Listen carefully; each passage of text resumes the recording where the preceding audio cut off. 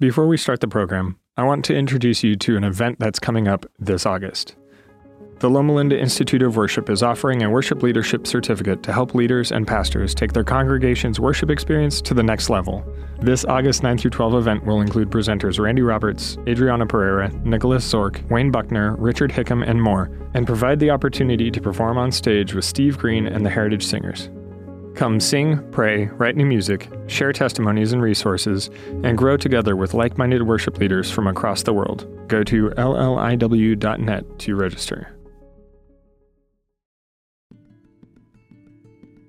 Welcome to the Loma Linda University Church Sermon Podcast.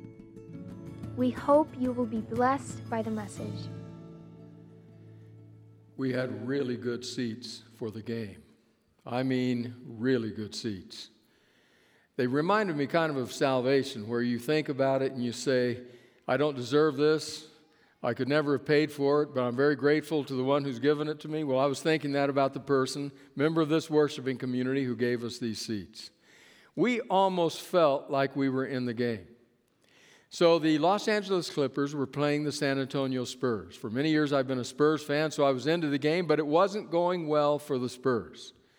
So late in the game, their head coach, Greg Popovich, calls the timeout. He gathers the team around, and he's going through strategy, trying to fire them up, trying to come up with a plan. This is what you need to do if you're going to win the game. There was a lot of crowd noise, but right in that huddle, Popovich looked up at me. He looked up at me, looked right at me. I could tell what he was thinking. I mean, I know just by the looks on some of your faces, you don't believe me. So I snapped a picture, no telephoto lens or anything else, just from where we were sitting, I snapped a picture. And he's the gray-headed gentleman right at the middle of the picture. I mean, look at that. He's looking right at me. And I know what he's thinking. He's probably saying, Randy, what are you doing up in the stands? What are you doing up in that seat? Get down here. Get on the court. Help us win this game. Now, I didn't actually hear him say that, but there was a lot of crowd noise. But I know he must have. Just like I know what you're thinking. You're thinking, Randy has totally lost it. Because there's no way. Popovich is surrounded by professionals. Randy doesn't even deserve to be called a rank amateur when it comes to basketball. Now, if Popovich had said anything, he would have said, when it comes to basketball, you are an unprofessional layperson. You know what that feels like? I remember feeling that in a very different context, a very different situation.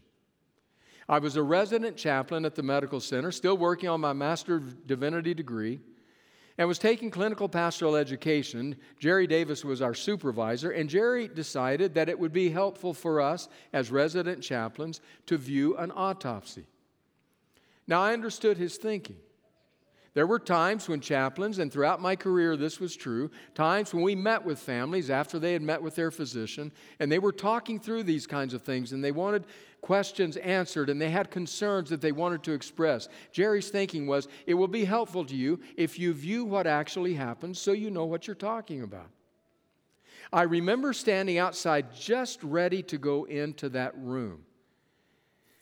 And I remember feeling, honestly, just apprehension, I guess would be the best word. We went in, and there was the body of a woman on the table. The pathologist, Dr. Dick Cobes, many of you will remember Dr. Cobes, stellar pathologist, taught pathology, biochemistry, great mind, great student of Scripture. Dr. Cobes was there, and he was performing the autopsy. I could tell he was busy. They had a heavy caseload, a heavy schedule. He had students to teach. But he was patient with us, and he shared with us what we were seeing and what he was seeking. It was very illuminating.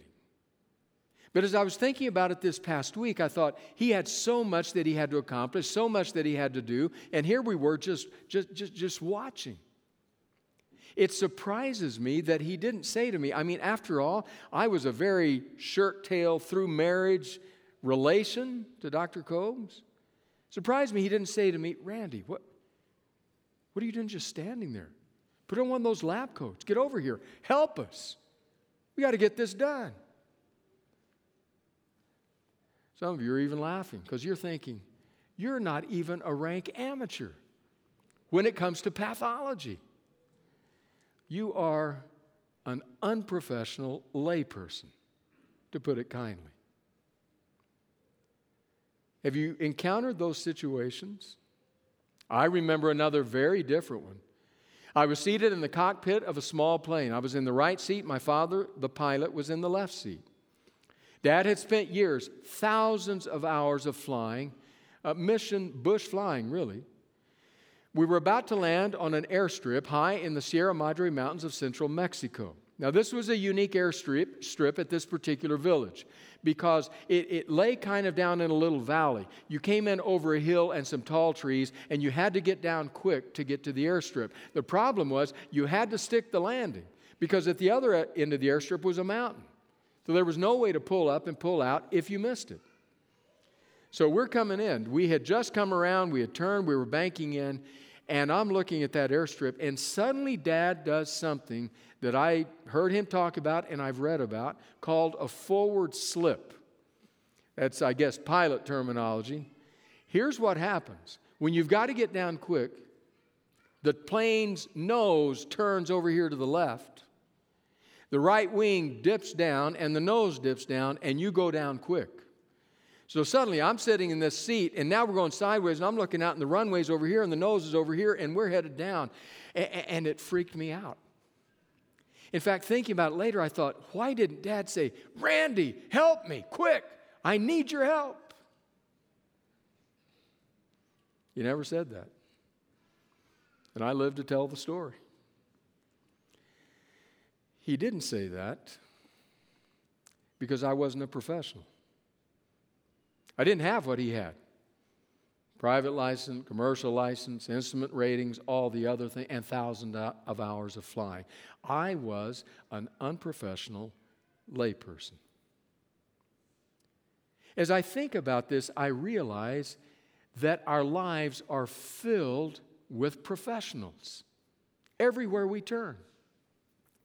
People who have been educated and trained and supervised and mentored, have been tested and tried and proven and examined, have been certified and licensed and endorsed. They're all over the place in every facet of our worlds. Though the endorsement processes might differ, the educational processes might not be exactly the same, everywhere you look you find professionals.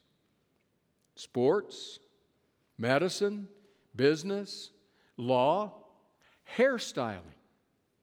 Set getting my hair cut, and there's the license right in front of me. Everywhere we look, there are professionals, and that is as it should be. In our increasingly specialized world, it makes absolute sense. The problem is, then we come to church.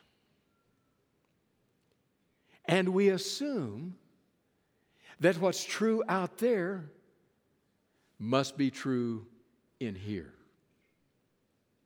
In fact, sometimes we give that message. We send that message.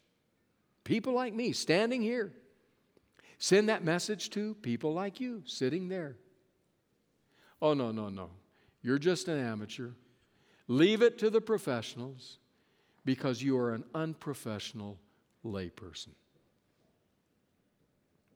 Here's the question. What would those men and women who were around at the time of the founding of the Christian church have to say about that?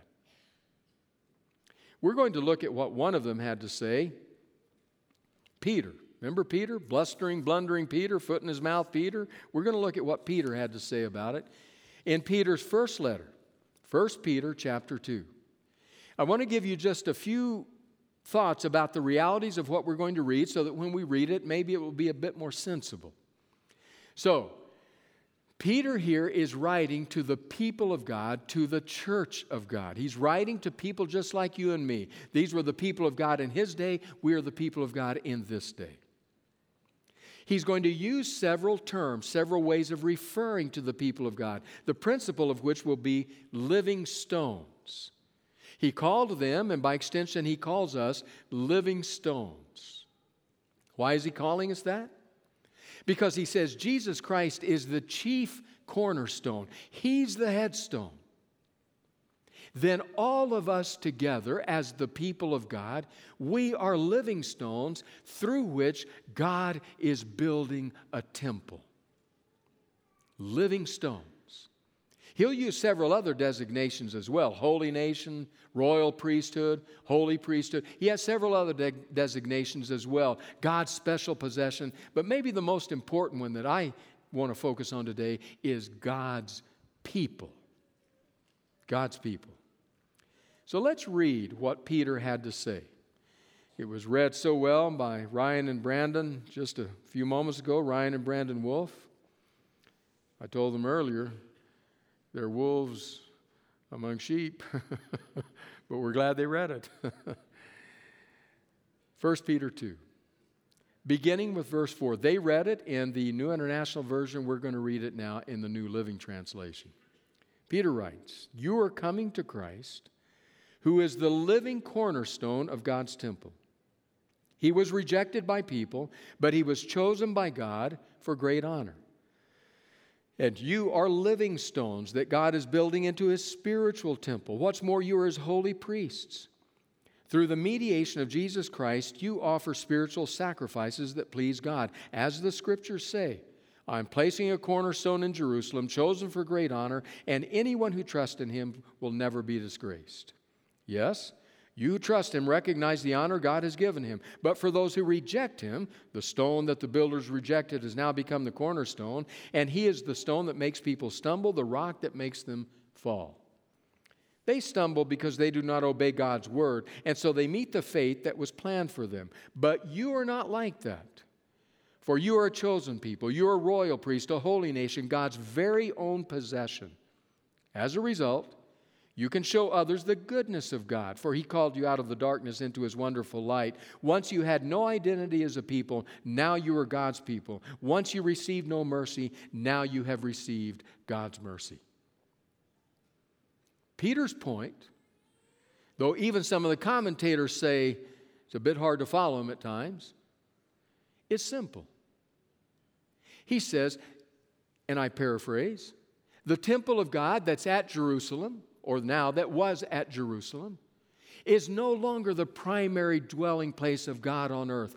But God still has a temple that contains His holy presence. Do you know what that temple is, Peter says? It's no longer located in one city, contained by one nation. Now it is a global temple. It has no ethnic boundaries, no national boundaries, because the temple that God is building, in which His presence dwells, is you.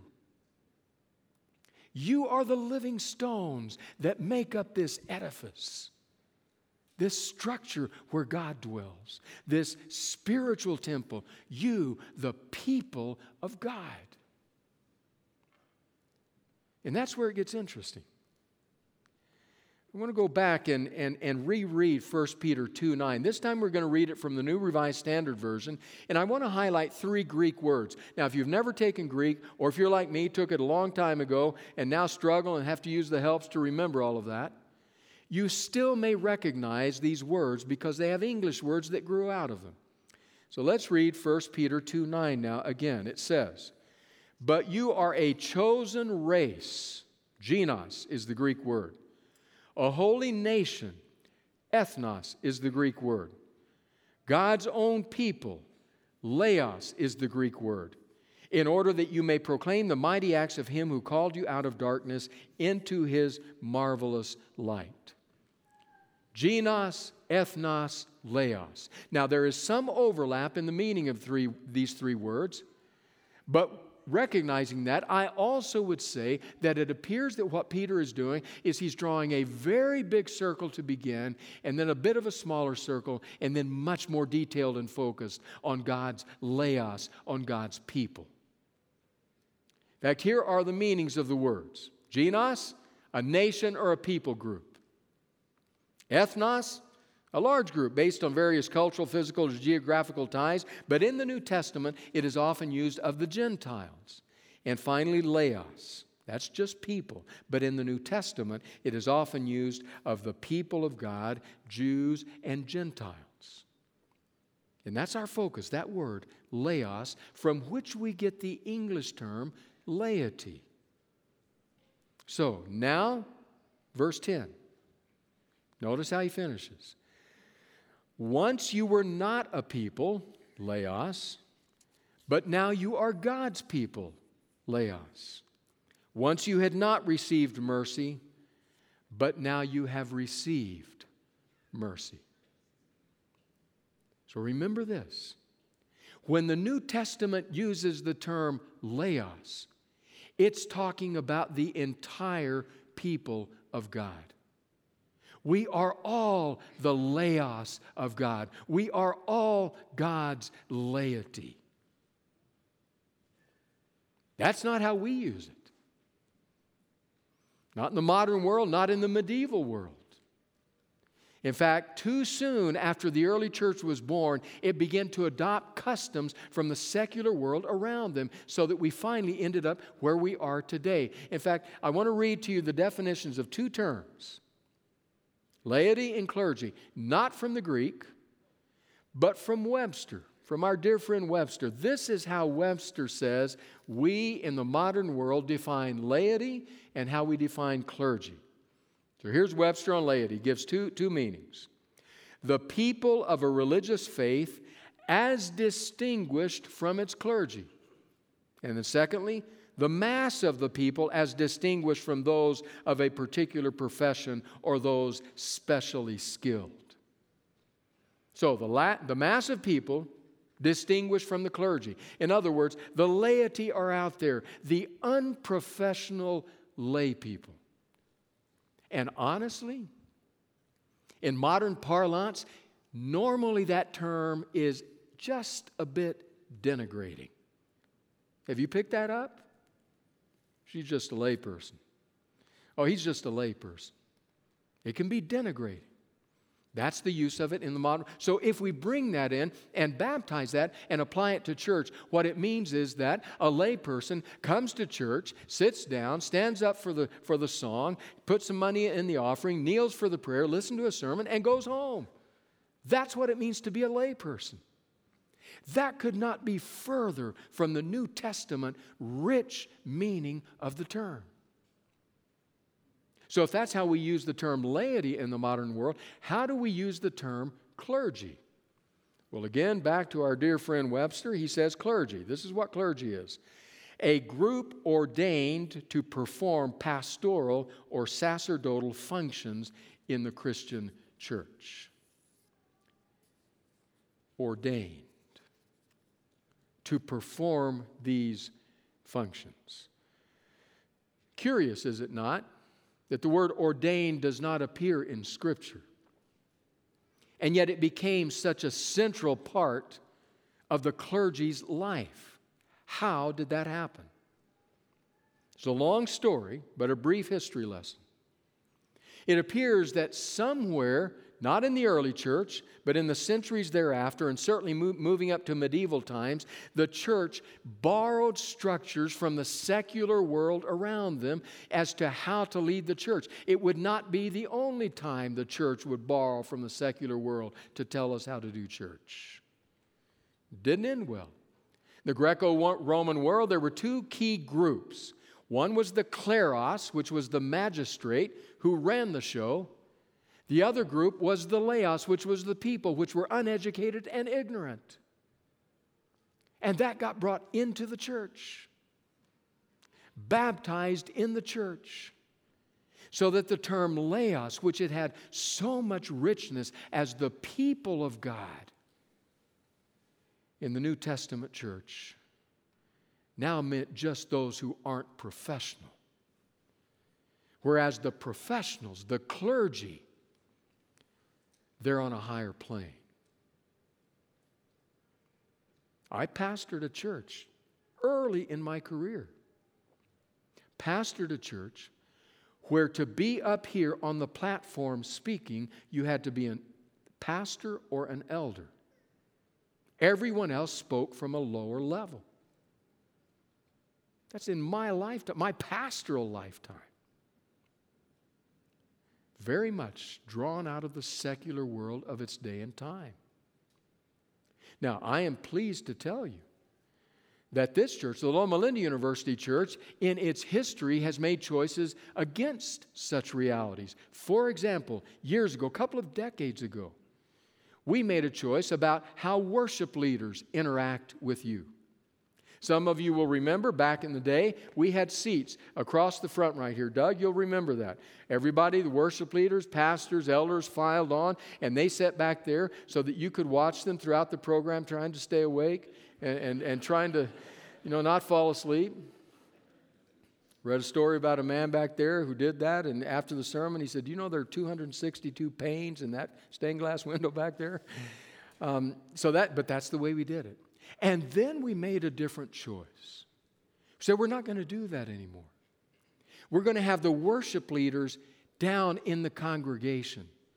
Not because it was a modern day fad, not because of that reason, but because we believed that theologically the message should be that worship leaders, pastors, others are part of the body of Christ. We come to worship, and when the moment comes that we play a part in that, we rise from the body, we do what we have been asked or called to do, and then we descend back into the body of Christ so that we are all one body, one laos of God. There was a second one. This predated me. I don't know when this choice was made, but it was a good choice.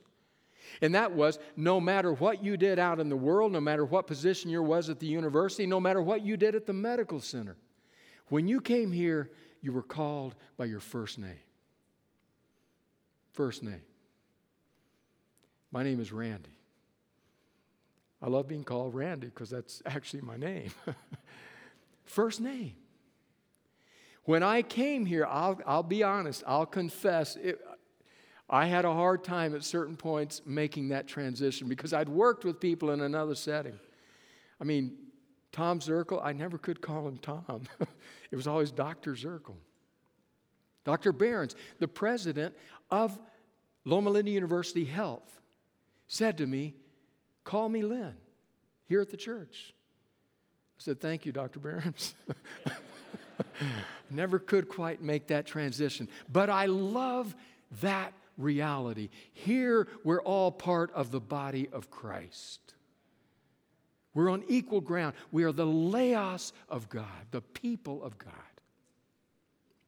Now, two quotes that help unpack a little bit of where the Christian church lost its way. The first one from Robert Slocum. He says, in the period of church history prior to Martin Luther, the church taught that only priests, nuns, and monks had vocations. Everyone else in the church simply had jobs. The unfortunate assumption was that God only called religious professionals. What a travesty. I am grateful beyond any words I could express that I have a sense of God's call in my life. But I will tell you, that call in my life is not one whit more important than God's call in your life. Whether God is calling you to be a hairstylist, a construction worker, a physician, an attorney, a musician, a filmmaker, whatever God is calling you to be, that's God's call on your life. That's your vocation as a member of the laos, the people of God, and He sends you out in the world to be His light in a dark place. We are all called of God. We're the laos of God. Second quote, Greg Ogden writes, the church adhered to the assumption that there were two kinds of people, clergy and laity. Ordination was interpreted as a kind of second baptism that lifted the clergy into a superior state of Christian achievement. Clerical garb symbolized their elevated status. Just think about that. An act that was never named in Scripture, became the second baptism, the certifying mark that this person is somehow above and more holy than these people. That is not a biblical view of that act, whatever you may call it. If we want to ordain somebody, the biblical view is, and you find this happening in places like the book of Acts, the biblical view is that the body of Christ has recognized in this person, John Doe, or in this person, Mary Doe, has recognized in their life the evidence that they have been called to a certain ministry. We pray and we lay hands on them as our support for and confirmation of that. A call is confirmed in community. But we're all the laos, the people of God. So what does that mean? What can we take home? Two things. First of all, celebrate who you are. Celebrate who you're the people of God. The laos of God. You are the most precious reality in the heart and the mind of Jesus. Celebrate that. In fact, going back to 1 Peter 2, I want you to notice again verse 10, what Peter writes. He's quoting an Old Testament writer, but notice what he says. Once you had no identity as a people, now you are God's people, God's laos. Once you received no mercy, now you have received God's mercy. Celebrate who you are. Woody Allen, who has a lot of things to not celebrate, at one point said, "My one great regret in life is that I'm not someone else." And you know what? I think in spiritual terms, Woody Allen is far from alone. There are many who come in as part of the people of God, the church of God, who feel like, I wish I was someone else. I wish I could do something else. I bring nothing. I have nothing to offer. There is nothing that matters about me in this church. That is not Scripture.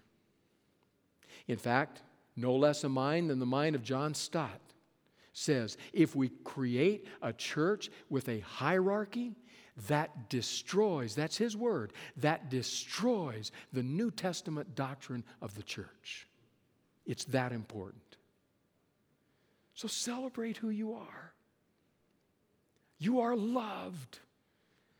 You are fashioned and designed by God to fulfill the call He puts on your life. Todd Bolsinger has written a book entitled Tempered Resilience. I'm reading it right now. Excellent book for leaders. He's talking about an event, an experience he had in Canada, 2006. He had gone to the Canada Ironman Triathlon. It's an amazing event, and he was there, and he was at the dinner the night before. And at that dinner the night before, he said there was a speaker there who was a Catholic nun, Sister Madonna Boudin.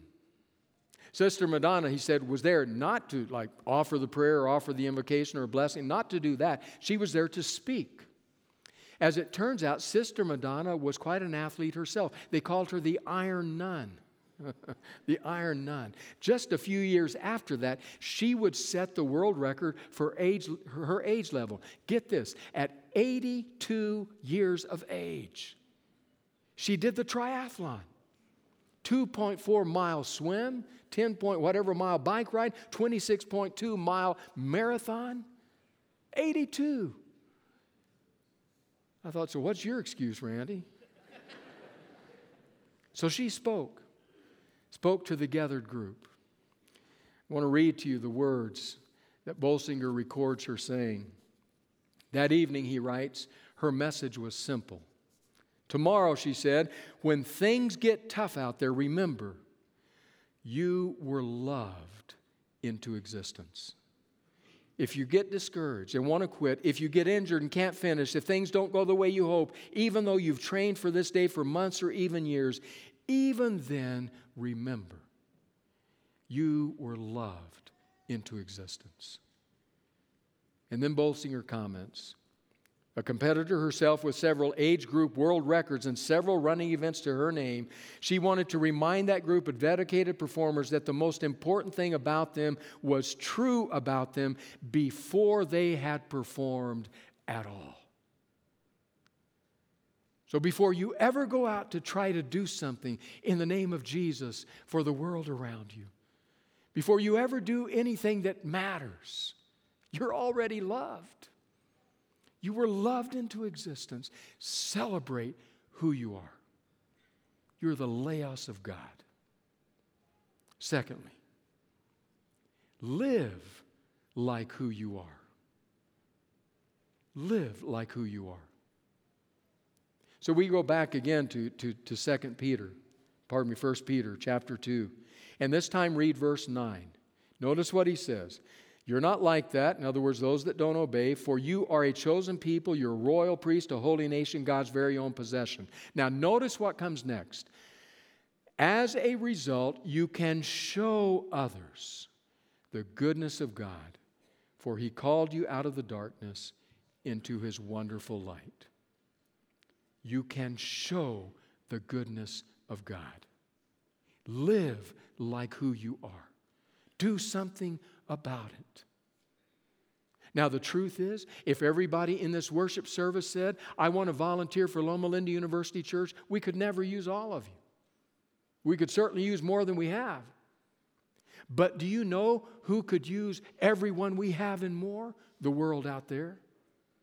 The world where you work. The gym where you work out. The office where you oversee things, the boardroom where you administer, the construction site where you're building, all of those places are places you can show God's wonderful light as part of the Laos of God. Author Carrie Oberbrunner tells the story of being at the gym working out.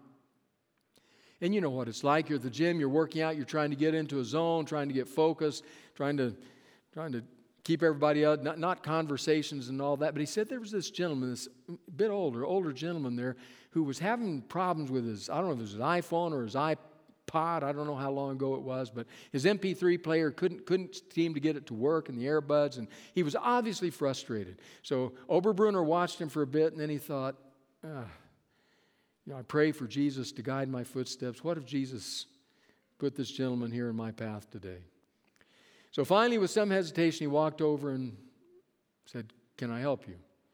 I like to listen to jazz music while I'm exercising. I can't get this crazy thing to work. I don't know what to do with that. And Oberbrunner said, well, let me see your iTunes. He said, I what? And Oberbrunner thought, okay, so this is going to be a lot bigger task than I thought it was going to be. So I pick it up with Oberbrunner's words. He writes, against his initial wishes, I visited him at his apartment. Turns out his wife had died a couple of years before, and all his earthly possessions were crammed into a small apartment. She had been their main breadwinner, so the bank repossessed his house when he was unable to make the payments. Bob, which was his name, and I made a makeshift space in his back room near his desktop computer. One at a time, I imported his jazz CD collection onto his hard drive, intending to transfer the MP3s eventually to his player. While importing his music, Bob and I talked about life, his wife, and God. The weeks following, I checked in on Bob often. Kind of funny how two guys who are complete opposites can become the best of friends, all because of an MP3 player. Bob is 71. I'm 32. Bob is black. I am white. Bob doesn't have much money. I have more than I need.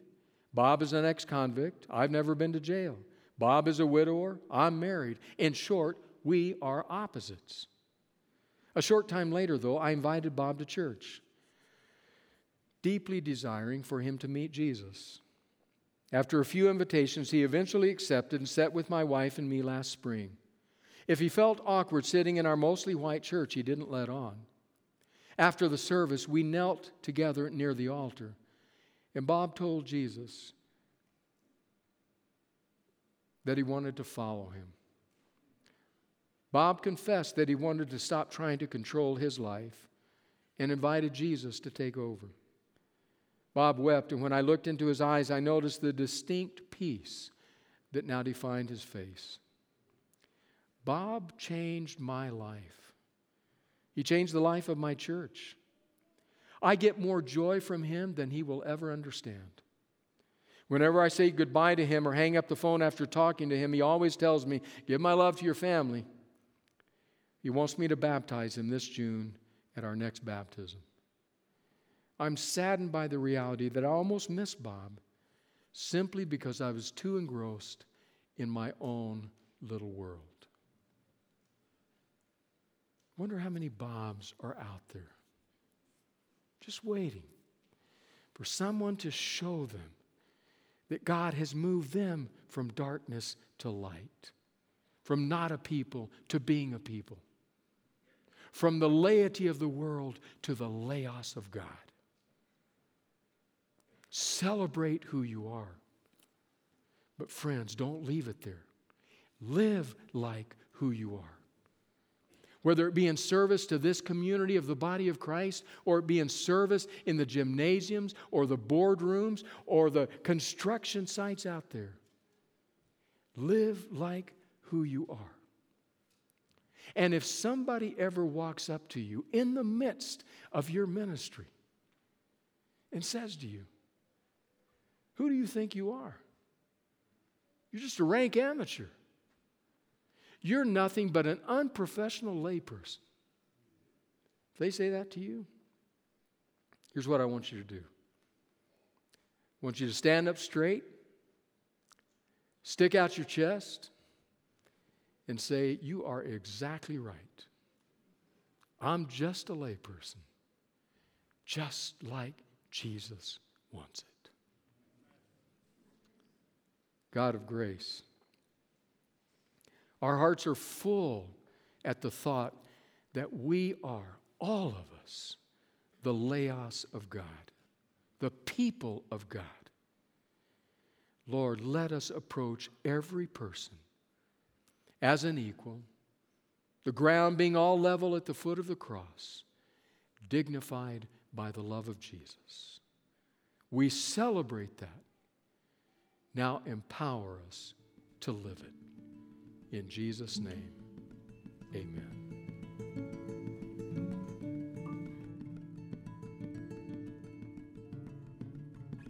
Find more podcasts, videos, church events, and how you can support the Loma Linda University Church at lluc.org.